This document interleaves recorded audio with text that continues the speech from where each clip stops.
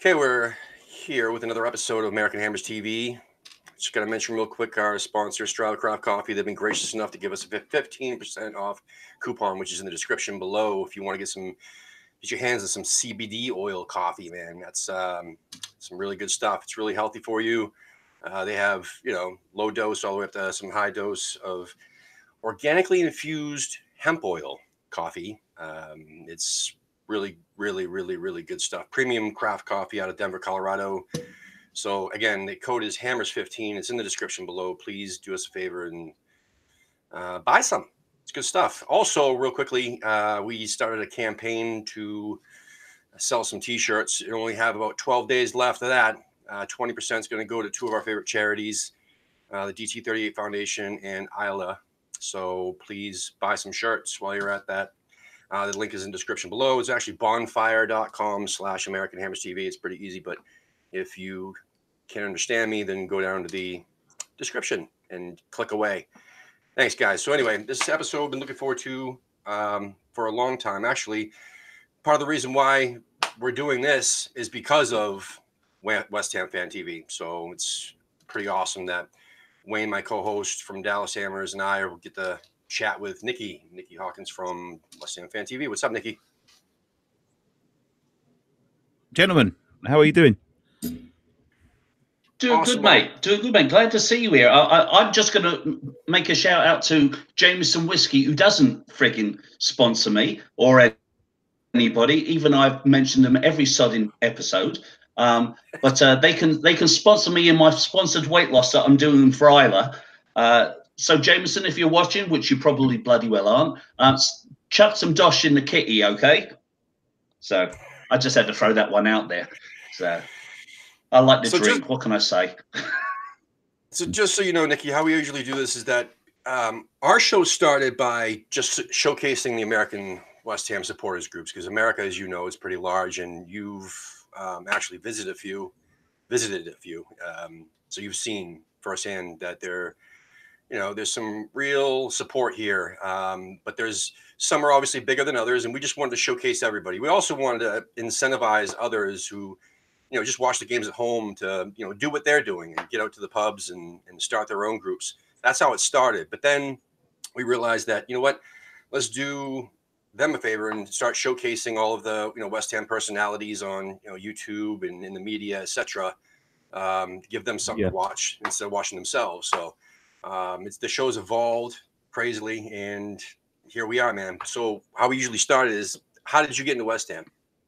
How did you become a Hammer? West Ham. I must say before I start my story, gents, you're doing a fantastic job. I did enjoy my time over in the States when I was in Florida, and I know there's massive support all over the country, and hopefully in the near future I'll be visiting again. So I look forward to meeting others, because that was a great day. But West Ham, I was born into it, mate. I had no choice, really. I lived sort of 10 minutes up the road. Dad played for West Ham, supported West Ham. Dad's dad supported West Ham. Dad's dad supported West Ham. And actually, where interesting fact, where I used to live, my old house used to back onto the back of the Memorial Grounds, which was the original. I think it was the second ground that we ever had before we moved to Upton Park. And as I walked my local shop, I used to walk around through the parks of the local shop, and actually at the back of the shop was the original sort of turnstiles and gates and stuff, all painted in claret and blue. Looked old. I didn't know for years and years what they were. It was only when I got into my adult life I actually worked out what they were, and I was that close, It was just sort of no choice. Nobody else I knew supported anybody else. And even if they did, it would be no choice for me. I first started going when I was about 9 or 10 years old. And once I was hooked on it. And, as I said, my dad's dad. And I had no choice, really. Do you remember your first game? Your first match? What was your... Oh, I was going to say exactly the same thing. We're both jumping in here at the same time. Yeah, I my first game was we beat Sunderland. I can't remember the exact date. It was 1992, and we beat them 6-0. And I was just in time to stand on the old terraces. So I stood in the south stand. I went regularly from then because it was very cheap and very accessible. I think it was an old first division game I went to, my first one. Very cheap, very accessible, not a lot of money in the area. I grew up in Newham's, one of the most financially deprived parts of the country. Not a lot of money around where I live, and but in them days it was very, very cheap. I remember going to games and paying £3 on the door to get in. But yeah, 6-0. And I actually took my boy to a European game a couple of years ago. He was a bit young, but I took him this year to the London Stadium for the first time, and we beat whoever we beat that night 8-0. And it was a bit like my experience, really. And I had to sit down and explain to him after, when we go again, boy, that doesn't happen every week. We're going to get beat quite more often than we don't, It's funny. We've had a lot of guests on that say that. They say that their first match was 10-0, 6-0, or or whatever the case may be. I mean, I think Dave Walker also said that, and I can't remember who else. But a bunch of our guests said it was a massive shellacking. And then I think Gonzo said the same thing as well. Gonzo did too, yeah, from Hampshire. Yep. Gonzo said the same thing as well. See, mine was a 2-1 beating of Chelsea, which was like going back to the 1980s. But the thing is with my first game, it was so ingrained in me at the time. If we'd have lost 6-0, it would have been the same effect. It wasn't so much the football that hooked me. It was the the day. It was the standing on the South Bank buying a hot dog, and the smells, the sounds, the rawness of the crowd that day. There would have been no other. We could have lost 25-0 when I would have went back the next week. So now I think out of all of the people that we've actually had on the show, you're the first person that's a South Banker the same as me. Everybody else has been like North Bank, and finally it's been 4 bloody months, and I've finally got somebody else that stood on the South Bank. Finally, yeah. My first match was the day that it was my first fan cam experience too. It was the next to last home game of last season against Manchester United, and it was the most boring match I've ever seen in my life. But the experience at the pubs were fantastic. But as soon as you walked out of the pub, I mean, the atmosphere was gone. I mean, and same thing, during the match. But then after the match, once you hit the pubs again, I mean, the atmosphere was back. So the pubs in and around the area are all right, but that's pretty much it, And being on the fan cam for the first time, that was for me awesome. So that was cool. Sorry. So here's a question for you, Nicky. Go on, mate. So when you were going to the matches as a youngster, were you a student of football, or did you go for the atmosphere? What was the big deal for you? Not. Do you know what? I remember as a real youngster, sort of 5, 6. Football was always on in our house. It was. I think it used to be shown on ITV back then. Whatever league we was in, and it was always on a Sunday. Whether I went to my dad's or my granddad's, we was always watching the big match on ITV of a Sunday afternoon. Or may have even been a Saturday afternoon. My memory doesn't serve me quite good, but I remember that the first real interest I took in football was the '90 World Cup. And it was the sort of hysteria that was, what would I have been, 7 at the time. It was just sort of the hysteria that was sweeping the country, and it was the first time I really noticed it. Noticed that there was something special going on, and everyone was getting behind the football teams and all of that sort of stuff. And then I'd always heard the words West Ham, West Ham, West Ham around my house. And then after the '90 World Cup, we'd done so well, England. I remember sitting there watching the semi-final with my dad, my mum, and a few family friends, and then I started to ask questions. So where is it? Where's West Ham? And I was sort of so shocked to find out it was literally 10 minutes up the road. Who plays for them? What have we won in the past? Have we won the trophy? Have we done it? And you know, that was when I started to become really enthralled in it, and I got obsessed with it a little bit by the time I was 8, 9. So by the time I went when I was 10, I knew everything. I knew all the players. I knew, you know, how we'd been getting on. So I suppose I was a student of the game. You know, I wasn't. I was quite a late developer when it comes down to playing the game. I wasn't a great footballer as a child. It wasn't until I got into my teens that I started to learn how to play football. But as in, you know, what experience it was when I first went, I was really enthralled in it. I knew what was going on. I knew what to expect.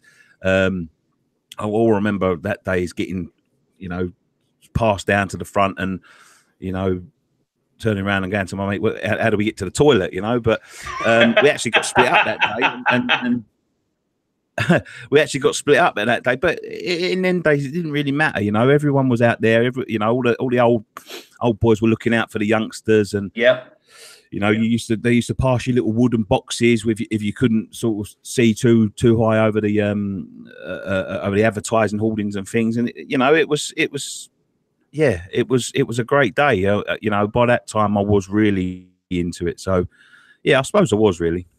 What's let's see. I forget the players, but like, what was your favorite match? Like, what are some of your favorite, most memorable matches you've ever been to?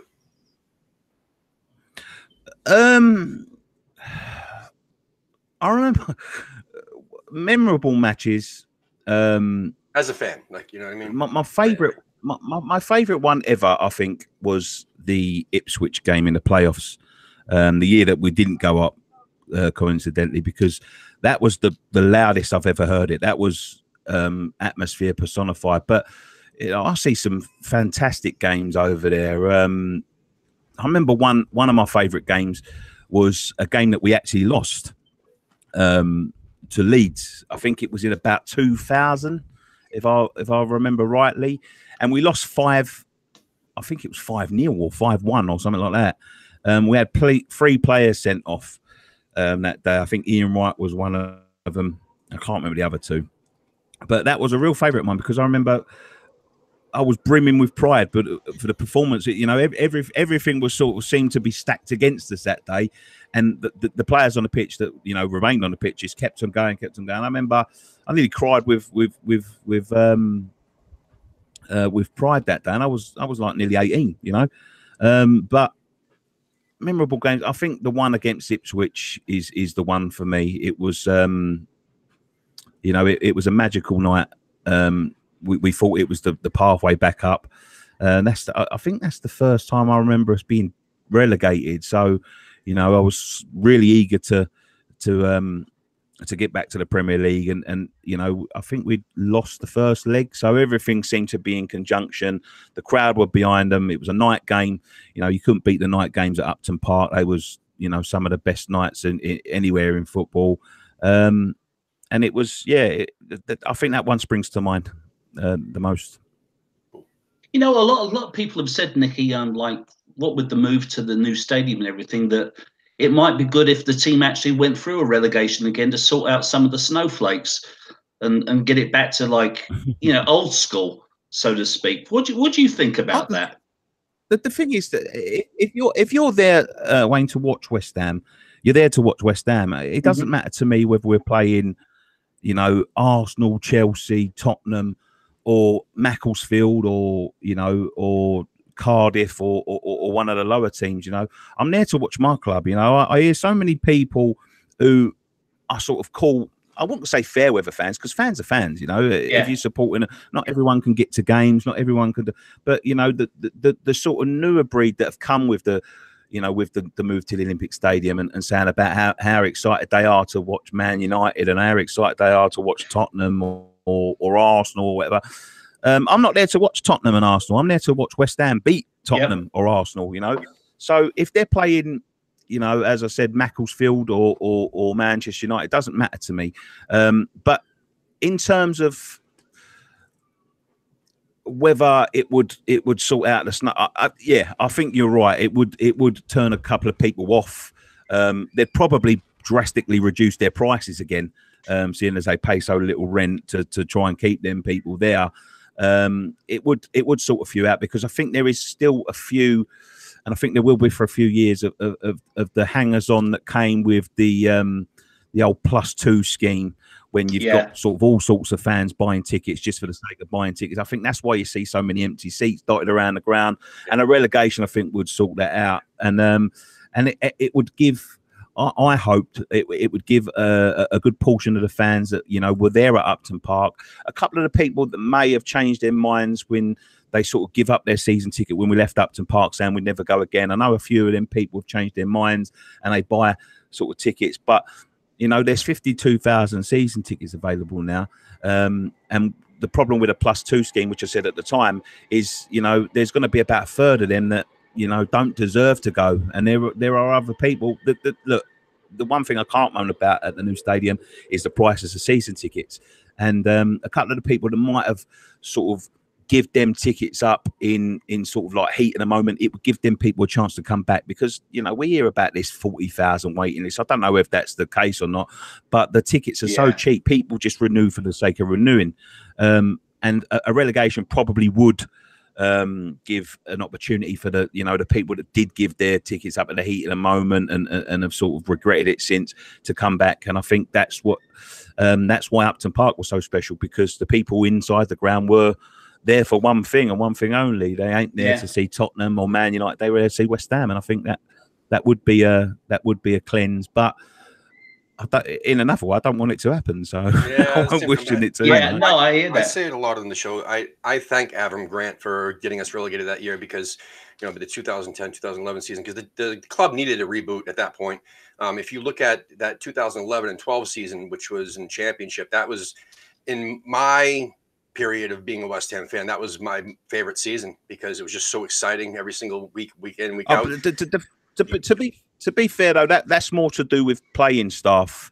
A reboot, we definitely needed one, because there was still a massive hangover from the Icelandics, who were signing players for ridiculous wages that, you know, become so unsustainable that we needed to get them players out of the club. Otherwise, we would have been in bigger trouble than we nearly were. And I think the relegation give us a chance to sort of offload them players. But a relegation now, I think, would be not so much the playing staff. I think they're getting rid of the deadwood, and I think we've got some players there. But in terms of fans, I think it would give the club a reboot, which I think maybe that's what it needs. Yeah. No, I agree with you there. I mean, it's funny. I mean, I haven't been to the new stadium yet, and you know, that's going to be It's going to be a painful day for me when I walk to where you know, Upton Park used to be, and seeing what's built there. It's going to be a painful day for me, and I don't think I'm actually going to do it, because what's the point of doing it? Stand there, look at a block of flats and cry? Nah, I'm not going to do it. But you know, it's kind of weird. It's like I was saying I can't remember, it was on one of the episodes. I was saying, like, I knew when I went to the Boleyn, when I went there, I'd be standing and I'd be singing, and everybody would be singing around me. One of my biggest fears is that when I finally do make it to the Olympic Stadium, is that I'm going to be stuck in amongst a bunch of planks who aren't going to be doing anything, and they're going to be telling me to sit the fuck down. That's my biggest bloody fear. That is my biggest fear. Yeah, I mean, that's basically what it is. It's two sections out of a good 30 that you know that actually do anything, and you know, them tickets are few and far between. You're lucky, Wayne, because if you'd have come a couple of years ago when we first moved in, you didn't know what to do, and if you dare stand up, someone wanted to punch your face in over it. So you know, I remember we had an argument once when we went to the first games. We ended up having an argument with the people around us. They still sit around us, and obviously you become more friendly as the time goes on. But we didn't really know them then. And I remember we stood up, and somebody told someone to sit down and shut up, and you know, it turned into an argument. And you know, it was bad times back then, but it's slowly getting better. And what I hope is that, you know, 3 years, 4 years, 5 years in, you know, these fair weather fans do start to drop off, and they do start to, you know, stop renewing and thinking to themselves, I'm not paying 600 quid to go and watch 2 games again this year. And as I said, Wayne, giving the fans that may have given up them tickets at the heat of the moment the chance to come back and stand and sing for once. It's dead in there sometimes. But saying that, there are games when we do get the people up and singing, and when it's when we are up and in full voice, it is a sight to behold. That's what my vision was when they said about the Olympic Stadium. I hated the idea at one time. Then I started to sort of come round to the idea, and I was thinking, can you imagine 65,000, 66,000 West Ham fans standing and singing all in unison? And it doesn't happen like that. We've seen the problems and all that, but when it does get going, Wayne, it is a sight to behold, and it's loud. What would you say the best game is that you've been to so far, where that's been like a close proximity, where people have really started to get it together? Chelsea. I think one of the Chelsea games was really good. One of the night games there. But there have been a few times this. I think last season, when we was in trouble after the Burnley game and we really needed to start picking up some points, I think it was Southampton, but I could be wrong. But there was a game when we really needed the points. Otherwise, we could have ended up in big trouble. When it was, it was like the West Ham of old. Everyone's coming together. But when, as I say, when the results are going well, it sometimes it does pick up in there. When we need to get behind them, we do need to get behind them, and we do get behind them. But I think that was a Chelsea game in the night time and the Southampton game when we really needed a win. I think was the two that I remember being sort of off the wall. Super atmosphere there. The last match of last season, not this season, but the season before that, the 17-18 season, the Everton match where Sam Allardyce was managing Everton. I mean, that atmosphere was 10 times better than the match before. Yeah. The Man United. It must have been because it was the last match of the season, but the place was full and it was very loud, like noticeably more loud than I think. the Manchester United match. I think beer has a good thing, a good say in it sometimes as well. A good thing. I have to agree with you. A few beers. Probably. It's funny. Because when people ask me that question, like, what was the best match that you went to? And I have to answer honestly and say, I don't bloody well remember those ones. Yeah, I remember halfway through them, but then it kind of goes a bit foggy. You even go to some... I go to sort of 90% of the away games as well. And we've got, honestly, the loudest, loyal... dedicated support. Everyone would say this, but honestly, I do believe this. One of the best ones, the best fans in the country when it comes to away games, loud all the time, deafening loud. When we get an early one, sometimes it's not so loud. You know what I mean? Everyone's sort of rubbing their eyes and haven't had any alcohol in their systems, and they're all sitting there wondering what they're going to do and get to the pub. But yeah, I think that does have a bit of it. Maybe they should let us start drinking in like they do in Germany. They have amazing atmospheres. You have people jumping up with flares and all sorts. If you could stand there with a beer. Yeah. Yep. Good God. Just I want to mention real quick that about this point in the show, we usually mention all the people in the chat room. We got Gary Smithhurst in the chat room. We got Cam from Tampa. Cam. Let's see here. Nick Tucker. Nick's in there. Wally and Gabe who pretty much watched every single one of our episodes pretty much live. And we're going to actually have them as guests on our show to say thanks this upcoming Sunday. So that'll be fun. And looks like Hammer's chat's in there too, chatting away. Awesome. So thank you guys for watching. And speaking of all that, we do have a couple fan questions for you. I think you might enjoy these. So the first question is, have you ever done a full season and not lost your season ticket?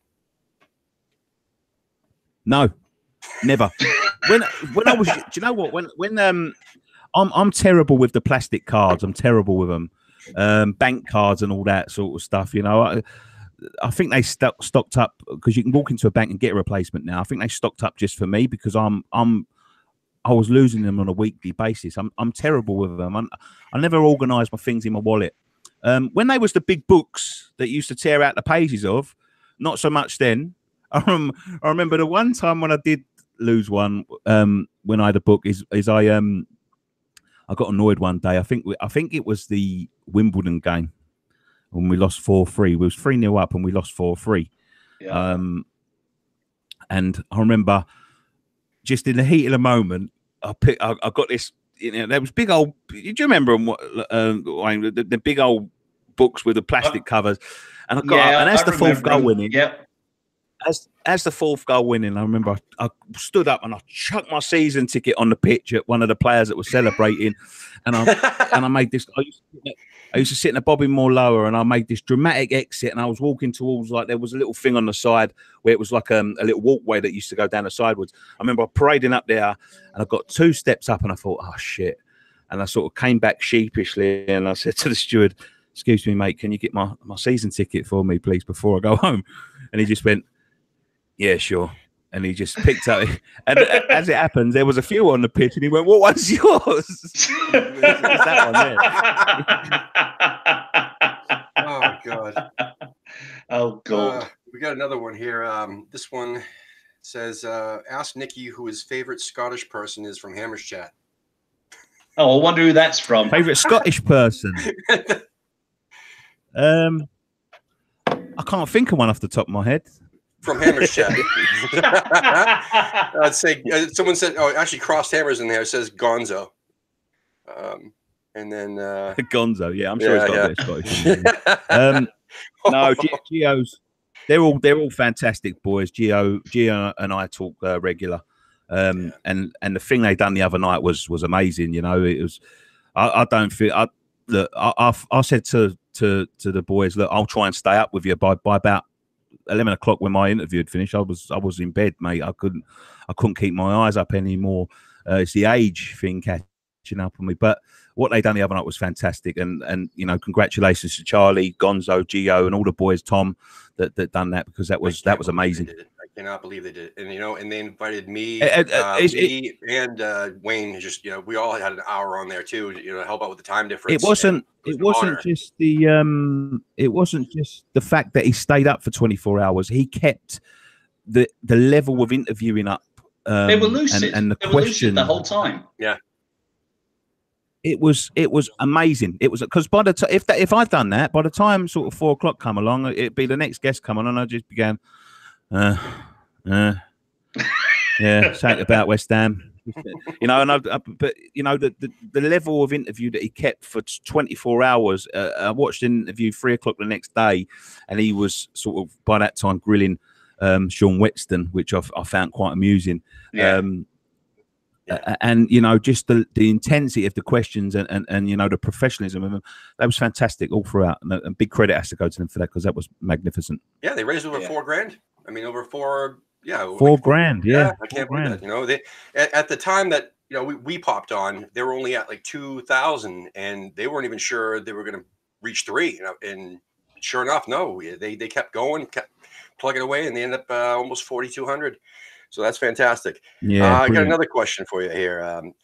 The question says, as I know you're a massive old school WWF fan, which past or present Hammer would have looked good in the squared circle, and what would his nickname be? Oh God, past or present Hammer? That's a tough one. I think Johnny Artson would have been decent.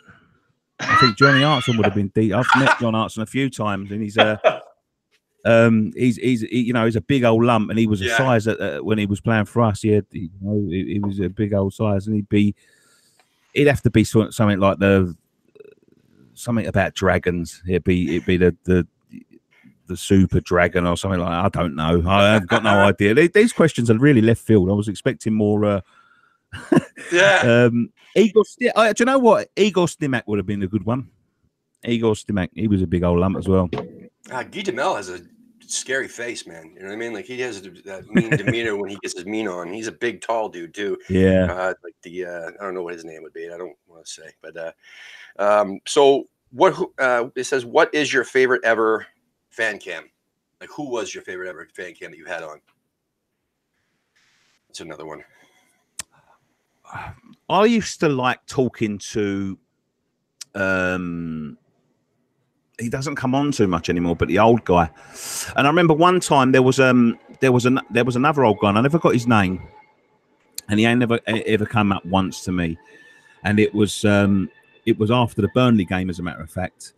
And I'll have to go back and see if I can find it, because it was a real heartfelt, message to the board, and to it went something like, thank you very much, because you've ruined, the thing that I love, and all that sort of stuff. And I think that was my favorite ever one, because it came from the heart.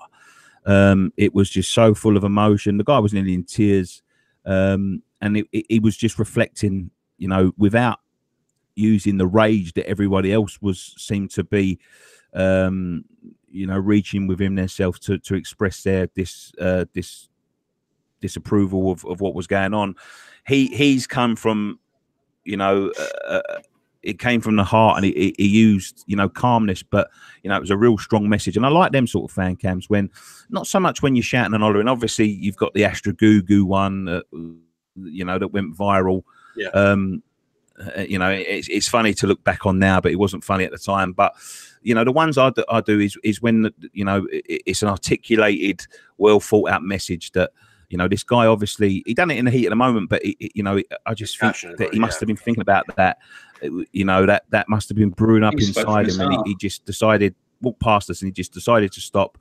And it was such a heartfelt message, and I do believe that they did watch that. So. It does do some good sometimes. I think Nick Tucker says his favorite was the bloke in the wheelchair. Yeah, Nathan. Yeah, he's a good guy. Yeah. He was comedy value. He's another one. He was up there. He was brilliant. And what else we got here? The one last question, I guess. The one last fan question, anyway. It says, "Are Graham's eyebrows really that large?" They're massive, mate. When he has to when he gets them trimmed, he has to get permission from the council before he does that. So. Oh God! Listed eyebrows. You never heard. He's the only person in the world with listed eyebrows. So that's wicked. So we were going to have Dom on the show, and we announced it. It was a short notice thing where I found out that I had a day off coming up, and how I've been messaging you guys pretty much on short notice. I reached out to Dom and said, "Hey, you want to do a show tomorrow, blah, blah, blah, at this time?" And he said, "Yeah, I can do it on my lunch." And I'm like, "Cool." So apparently he hasn't watched the show, because our shows usually go for about an hour. So I messaged him, that day, the following day. I said, "Hey, yeah, wow, you get an hour for lunch? That's awesome, man." And he said, "No, I only get a half." I'm like, "Oh, well, we do an hour, man. I mean, that's what we've been doing. We want to kind of keep that, continuity." And and then he said, "Okay, well, yeah, I would love to give you an hour. Let's just not do it today and move on." But amidst all that, man, the fucking backlash, holy shit. There was a first time we've ever experienced it. For every single person that said, "Yes, awesome, I can't wait to see that one. That one's going to be fucking great. I can't wait to watch that interview," blah, blah, blah, blah. I'd say mostly Twitter. Facebook and Instagram were very popular, but it was Twitter. It was just fucking, "I'm going to unsubscribe to your channel. You're going to lose followers this way. We're going to fucking unfollow you. That guy's a fuckhead," and this, that, and everything else. It was crazy. I've never seen anything like that. Was the most, backlash we've had yet. And we didn't even have him on the fucking show yet at that point, but I don't know, man. Like, we're definitely going to have him on. We just need to straighten out a time where we can get him for a full hour, but between his job and everything else. I don't know, man. So you guys received similar backlash, I guess is the question, really. Dom, I think Dom is. I think on his Twitter profile at the minute, he's got his name as Marmite. Yeah. I don't think that you can sum him up any more than that. Really, he's one of them people that you love him or hate him. You either love him or you hate him. Some people hate him with a passion. I mean, to the point where people have tried to get physical with him. Yeah. And some people absolutely respect everything he says. Do I agree with everything he says?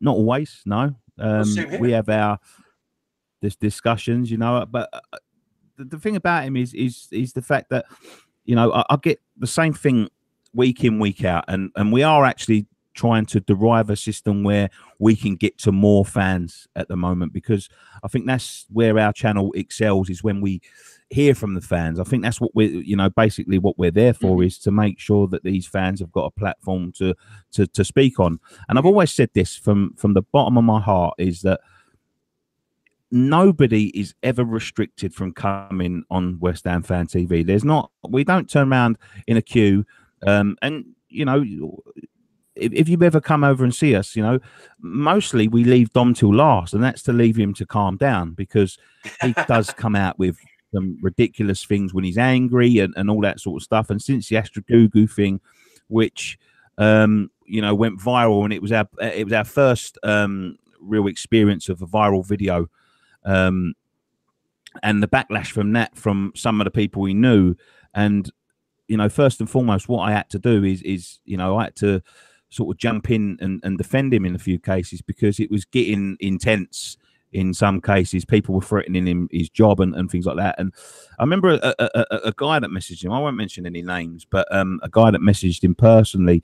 He was an old friend of his, and he works for a police force. And he was just lambasting him about how, you know, he's shown himself up because he works in the public sector.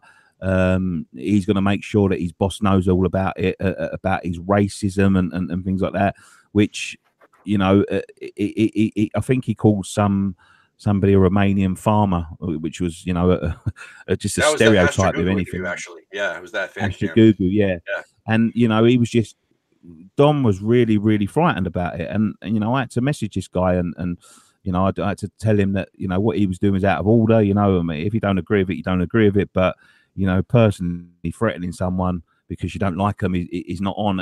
And he gets that a lot. He gets, you know, some people, you look at our comments, they're 50-50, split right down the middle. Yeah. Dom's the best person on here. Do not ever, and then the other half is, do not ever interview him again. He hasn't got a clue what he's talking about. But it's his opinion, you know. When I spoke to him at the last game of the season, he had a few drinks. He wasn't as drunk as I think he came across. He'd had a couple of pints for his birthday and whatever, and he was talking about Anderson. Now, what he said about Anderson really sort of derived people the wrong way, and I think he came across a little bit wrong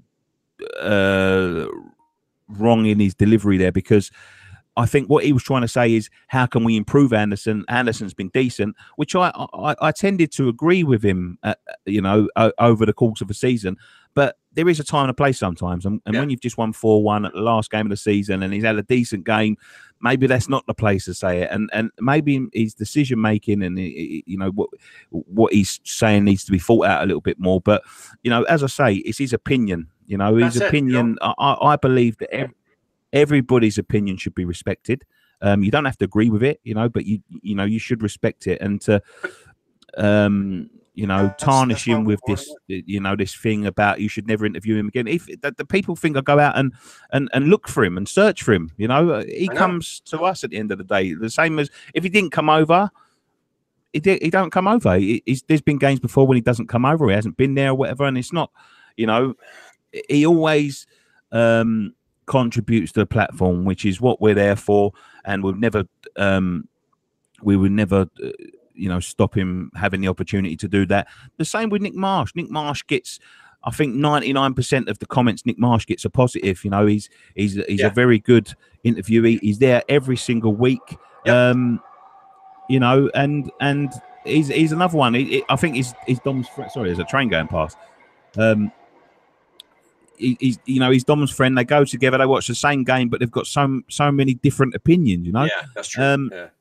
We've asked Nicky to come. I mean, we've asked Marshy to come on. We've also, I mean, the whole point with, you know, we want him on our show too, because that's what we're trying to do. Having you and Gio and Gonzo and Baz and all these people on, we want to, you know, showcase the personalities from over there on YouTube, West Ham related over here. Regardless if we agree 100%, I mean, you guys, everybody we've had on probably won't agree with half of what I say as a West Ham fan, but that's again my opinion, and you guys have your opinion, so on. But my point is, I want to give everybody, you know, an opportunity to be heard, and everybody who was bashing the fact that we were going to have him on, saying that they were unsubscribed. I mean, that's total bullshit anyway, because they're going to watch just to hear what he has to say. I mean, all those people that hate him will still watch, you know, to hear what, you know, he's going to say. This is the thing. You sort of get the same people saying the same thing week in, week out. True. And there's a play button there. If you see his face on the thumbnail, do not click it. Exactly. You don't want to hear what he has to say, or it pisses you off, or it annoys you, or whatever. Do not click the play button. The play button is there. I know people get tagged in it, and people turn around and say to me, well, it just came up on my timeline. Well, you've got a perfect opportunity to just scroll past it. Mm-hmm. Because when I see something from Kim Kardashian or somebody that I'm not interested in, I don't sit there and read it and then get angry about it. Yeah. You know, I don't go out in the street looking at fucking advertising boards and shaking my fist at it. I don't want fucking guitar lessons, as Ricky Gervais once said. You know what I mean? I walk past it. I take no notice of it. You don't have to watch that or listen to that opinion. You know what I mean? Yeah, that's it. I mean, but again, I think.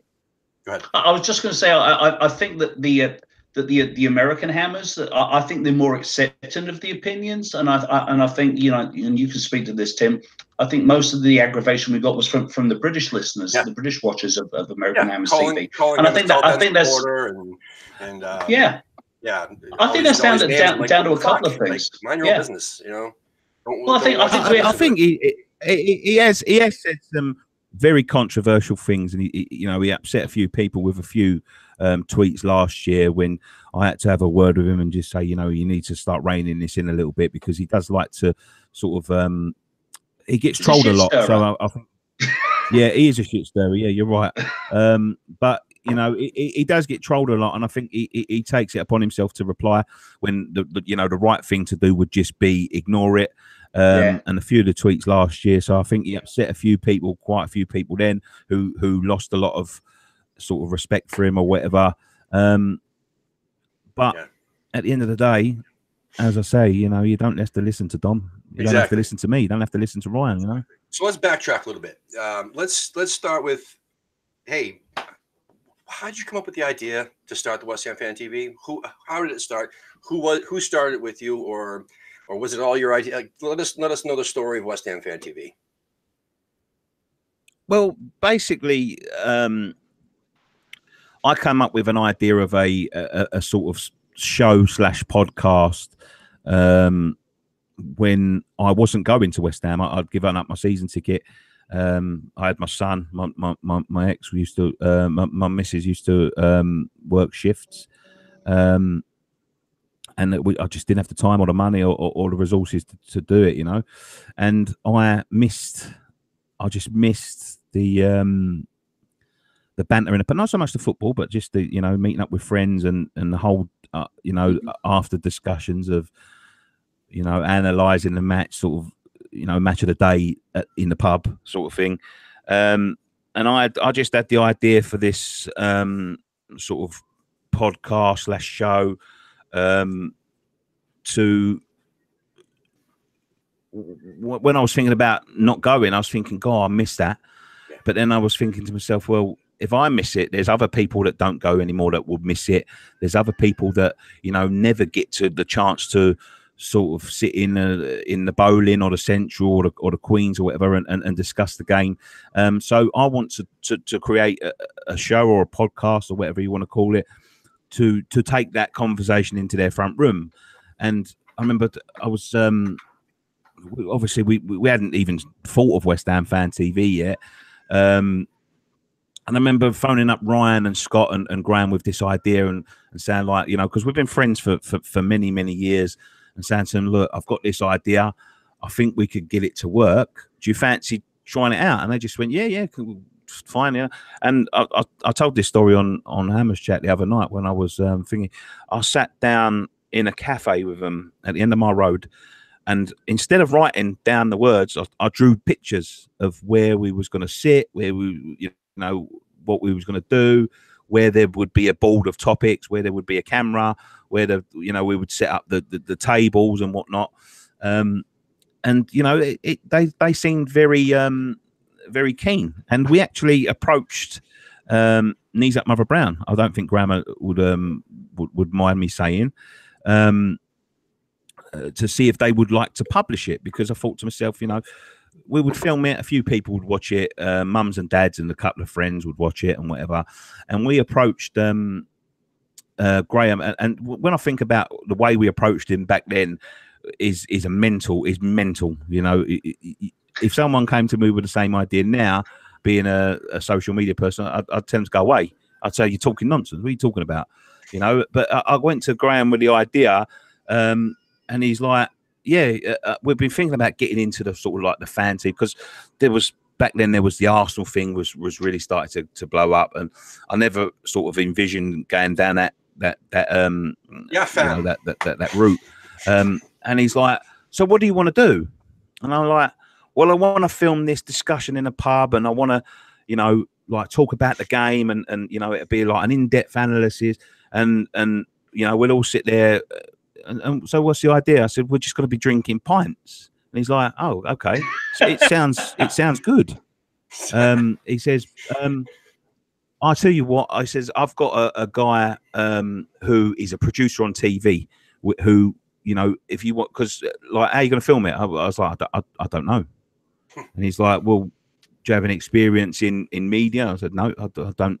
I've got a camera here. I think it's good enough.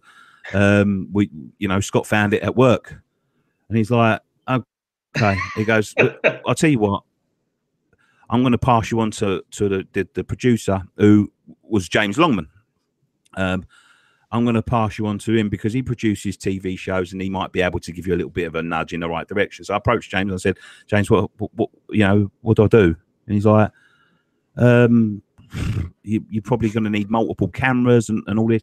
And like, James has become you know, I love James. Love James to bits. And I used to listen to all the podcasts when he was on Knees Up Mother Brown and Chris and the guys there. And he was saying, look, you know, it's a big, and we ended up winging it, because he was saying to me, you need multiple cameras. And when the guys were saying, oh, well, you know, the dream's sort of dead because we've got this one sort of holiday camera that Scott's found on holiday, I was like, no. I don't want it to be multiple cameras. You know, I'm going to resist the advice of the highly paid American producer who produces one of the biggest shows in the world, and I'm going to go with the idea that I've got, which is to have one camera in the middle there. And the effect was to not change the cameras, because I wanted to feel like the audience was sitting there with us. You know, which I thought we came across quite well. And I completely ignored James's advice. And at the time when we was about to launch, there was a channel called Irons United. No, yeah, that's not right. It was I can't remember. They're long gone now. And it wasn't Irons United. It was another guy. The name escapes me. And it was a very talented kid called Liam Spence was running this channel. And just as we was about to launch the first ever YouTube channel, he came along and launched his YouTube channel, and we got advised against launching at this date, because he's like, you know, I've just had Liam Spence, who's got all this experience in social media, who is a blogger, he's got, you know, 25,000 followers on Twitter, and you you know, are a 32-year-old man from Canning Town with no experience, nobody knows who you are, I've just checked your Twitter and you've got 4 followers, and he's going to launch this, and I've just seen his show, and it's a multi-camera in a studio, and you're sitting in, you know, your clubhouse. I don't think you should launch. And I was like, okay, well, I'll have a think about it. So I spoke to the boys. I said, what do you want to do? And he's like, let's just go for it. You know, Knees Up Mother Brown are no longer interested, because I don't think that, I felt they thought we was going to get trounced by this guy. I was like, we can create our own channel and just go ourselves and just see how we progress, or we can just stop now. So we set up the camera in this little bar, and some of our early videos were so funny because we just didn't have a clue what we was doing. Still don't to some extent. And, you know, we created that went down well. People were starting to share it. You know, you went from sort of 90 views to 200 views to 400 views, then to 1,000. When we first broke 1,000 was crazy. And then I think in the height of it, when we was on our game a couple of years ago, when we still had the studio and we still had everything organized, I think some of them were getting 35, 40,000 views for post-match pint, which is phenomenal. They still do get, some of them get into the 20s and 30s now, but which is phenomenal for a load of people that just didn't know what they was doing. And yeah, it was a crazy thing. Then we met Robbie from Arsenal Fan TV, who sort of taught us a few lessons the hard way, and we're still learning. We've got a long way to go before we're anything perfect. I think I said last season was probably our worst in terms of the content, because I just think it was shabby. It was, we was losing quality on the equipment. We'd lost a sponsor, so we haven't got any more money coming in, and we had to just go and dip into our own pockets to buy this sort of expensive equipment that you need to to carry on. But we got there in the end, and next season we're looking to progress it and be the best we've ever been. So it's just over the last 3 or 4 years, it's just absolutely snowballed, and I never thought we'd be anywhere near where we are now. Yeah, no, that's what we were talking about the other night with that 24-hour charity live stream. When I was talking with Gio, he asked me about our show and stuff and what our plans were, and it's pretty much the same as you. Like we don't know. We just want to keep going forward and keep expanding and adding new different content and so on. But I was telling him that between Hammers Chat and West Ham Fan TV during the off seasons, that's what kept me through. Being able to watch the transfer news, and even though the post-match pints weren't there, I mean, you were still you guys were putting out content, and it was always, informative. That's where I got my news from, and other than obviously X and stuff. But which I hate Twitter, so I only go on there for that. That's the direction that we have to take the channel in now. Is the fact that we're trying to become. It's opinion. Our channel's always based on opinion. I don't know anything that anybody else don't know. I don't know anything that I'm not an in the know. I don't know people within the club that can tell me, we're signing Messi tomorrow, and get ready for a video and all that. But we put out videos just to give our opinion on it, and to try and keep people that are not everybody's got time to sit down and read an article. You can listen to this on your iPod. You can watch it as you go to work. You can do this and do that. So that's the way we I think the video format is and the podcast format is the format going forward. We want to get to a point where if something breaks, as I said the other night, we need to sort of make a plan to and monetize it so we can go full time, because I want to be on the fucking spot every time something breaks. As soon as we sign someone, I want to be going live like that. At the moment, we signed David Martin today. I was in Harlow Council, typing up some work. So, we can't. So it's just to become, instantaneous. It's to become a source of news somewhere where people want to visit every day. And I think that's what you should be. The content that you bring out, even if it's just like little tidbits. I've done something very new the other day with the Andy Carroll video that I did. Some people loved it, some people hated it. Was he a hero? No, he wasn't. That's not what I'm saying whatsoever. He was somebody that could have been and should have been one of the heroes in our club's history. Definitely. But it was something a bit different, something to watch, something to fill the time. And that's where I want to be heading in the future. I want to be making 2, 3, 4 videos a day, even if one of them's an information video, one of them's looking at something in the past, one of them's looking at what we've done this day in so-and-so, so-and-so. And so people will know that when they come back to West Ham Fan TV, that there'll be something there new to watch.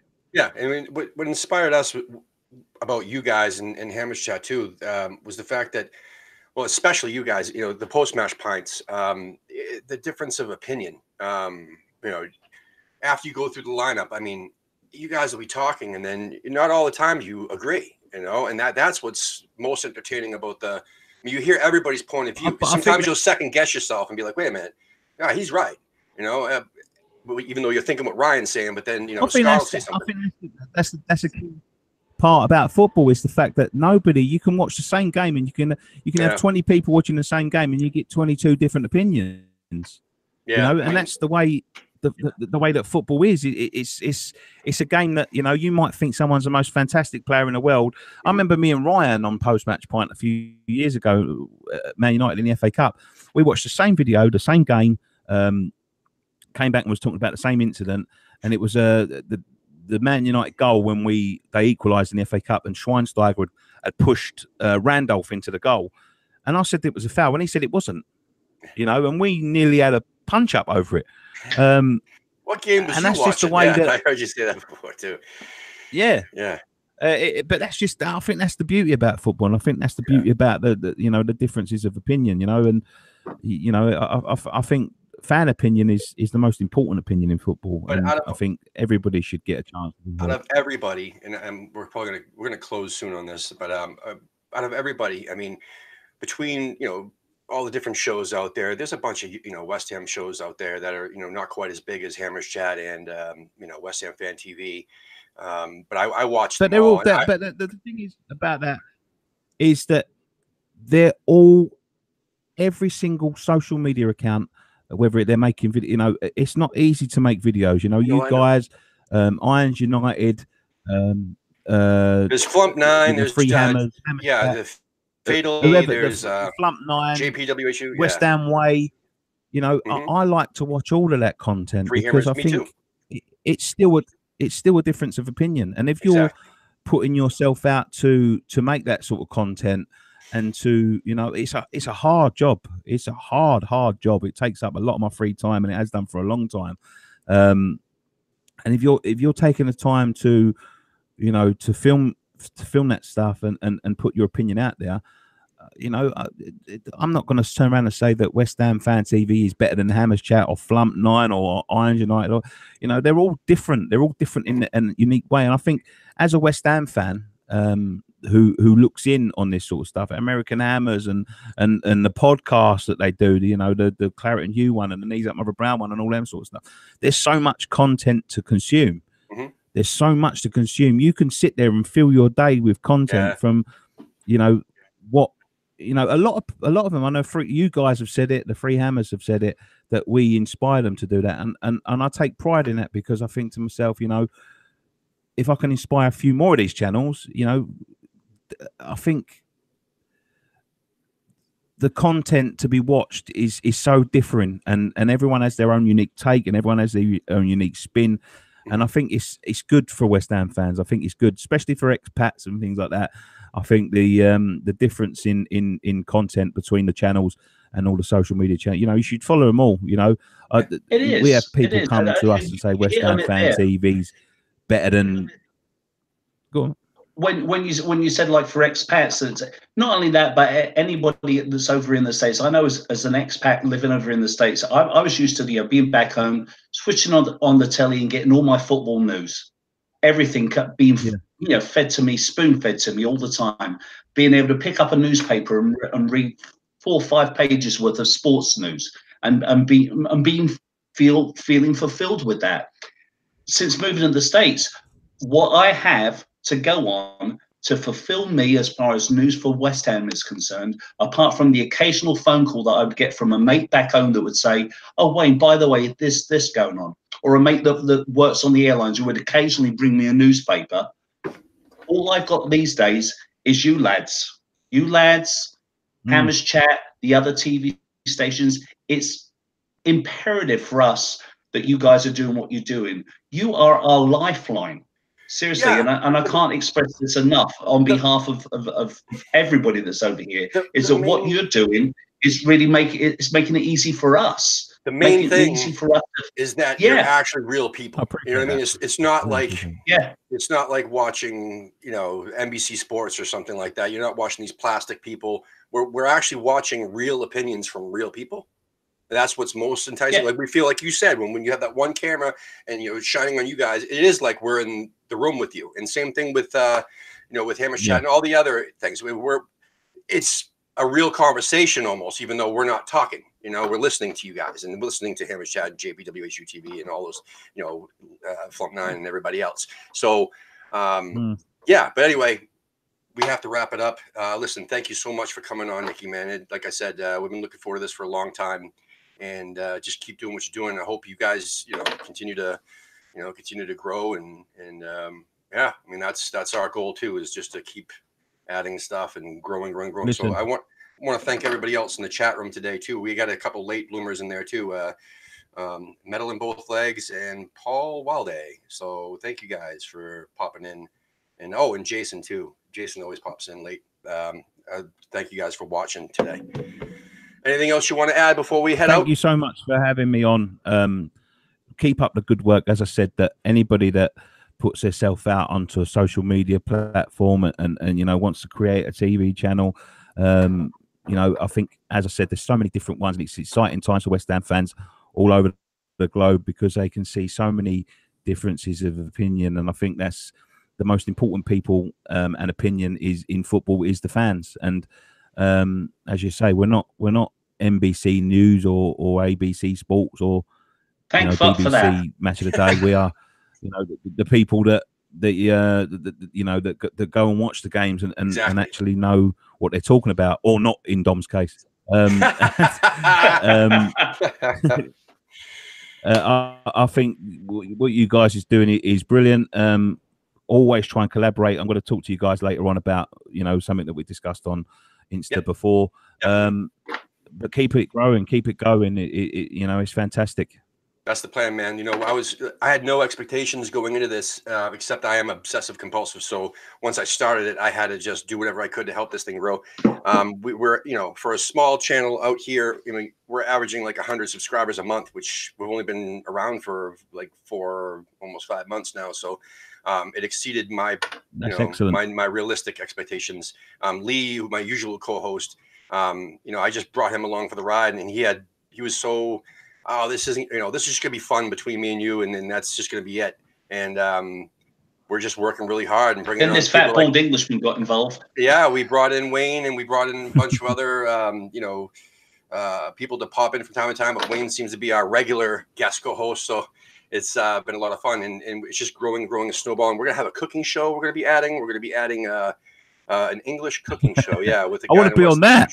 Yeah, and we're gonna add. Oh, and we're gonna be doing match previews all next season with a girl from England who actually goes to all the women's matches.